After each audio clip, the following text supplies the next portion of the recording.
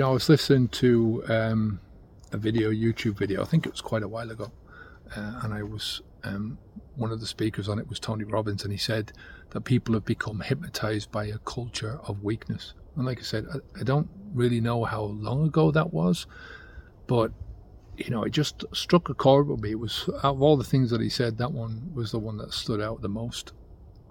And it seems to me like these things are getting worse. There are certain groups, or there's certain people in our society, certain parts of our society that are actively engaged in promoting the mindset that they're trying to elevate vulnerability. They're trying to elevate limitations in a person, right? To say people are vulnerable. We did a video recently where I was talking about going to a doctor, and there's so many different conditions that you can have now. I truly believe that at some stage in their life, there's going to be very few people who don't have one condition or another, multiple conditions that they're taking pills for or getting treatment for, and I'm not sure if it's part and parcel of the society that we're living in, but people are just, people are sheep in general. A lot of people are sheep in general, and they're allowing these things to happen to them in their lives. They're allowing the vulnerability, and they're allowing limitations to take over themselves, right? Instead of looking at themselves from the perspective of their strengths, looking at themselves from the perspective of having a growth mindset. Instead, they've got this fixed mindset where they can't grow. Life is always about that. Alfred Adler talked about this, how that everyone is coming from a position of inferiority. And he wasn't talking about it like, you're inferior to me because you're fucking white, or because you're female, or because you've only got one arm, or any of those things, that shit stuff in life, right? That makes no difference. Everyone's coming from a position of inferiority because when you come into this world, fuck all. You don't know anything. Everything that you need. You've got certain basic traits. Jung was talking about the basic traits that we have, that there are certain things that are built into you. There's certain things that are built into the reptile brain, right, which keep you alive. There's certain traits that we have within our emotional brain, the elephant brain, that keeps you moving away from danger and towards the fruits of life, right? But everything else you've got to learn. So you're coming from an inferiority to people around you, and it's not even in comparison to other people, right? It's from an internal perspective in comparison to what you can be, right? Your growth. They say the best way of moving forwards is not to be in competition with somebody else, although that can help sometimes. It can help as a spur, but if that is your raison d'etre, your reason for doing things, then, it's not a good idea. We're talking about here the competition with yourself. I'm going to push myself until I get to this level, and then I'm going to choose a different level, higher level, and move up to that, right? So mindset is a great strength. It's something that can really lift you up and bring you to the places that you want to be, right? We're not talking about trying to get to anywhere where you don't want to go, right? Sometimes you don't know where you want to go. It's only in taking the journey and experiencing what it is that you can understand that you don't want to go there, but you have to go through it. You have to go through the experience. We always tell people there's two different types of knowledge. There's the knowledge that you can only gain through your own experience, and then there's knowledge that you gain through learning. I can teach you a lot of the second part.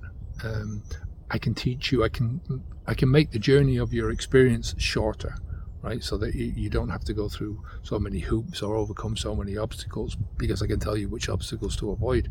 I can tell you which paths to take, that kind of thing.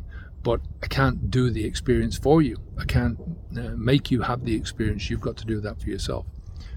But as well as that, mindset is a strength, but it's also can be a great curse if you've got the wrong mindset, right? So you need to break free from limiting beliefs. There's a power in making people victims or highlighting the limitations, especially when you say that these are your limitations, these are what's wrong with you. Ronald Reagan used to say, had a famous thing, and I'm sure it's been something that has been said before. But he said the most terrifying words are, "I'm the government and I'm here to help." Right? I always remember that from him. I always saw Ronald Reagan as quite a weird character when we were growing up. I remember the Two Tribes video from Frankie Goes to Hollywood where he was fighting, was it Khrushchev? I think it was Khrushchev in the ring, or there was two doppelgangers, two people who were pretending to be Khrushchev and Reagan.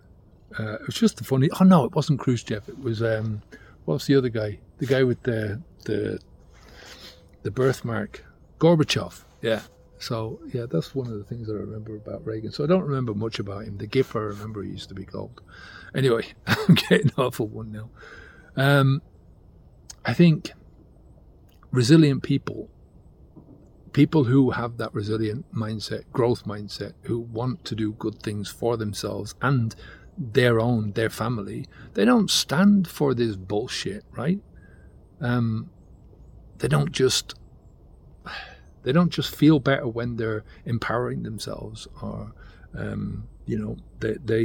they feel better when they're on a progress, when they're opening up potential, when they're achieving potential, when they're all the time growing, right? Is it not better to do that? To feel that when you're improving yourself, when you're empowering yourself, when you're growing as a person, when you take charge of your life, do you not feel better? I think people should completely resist this culture that discourages them from taking control of their lives, right? From realizing their full potential.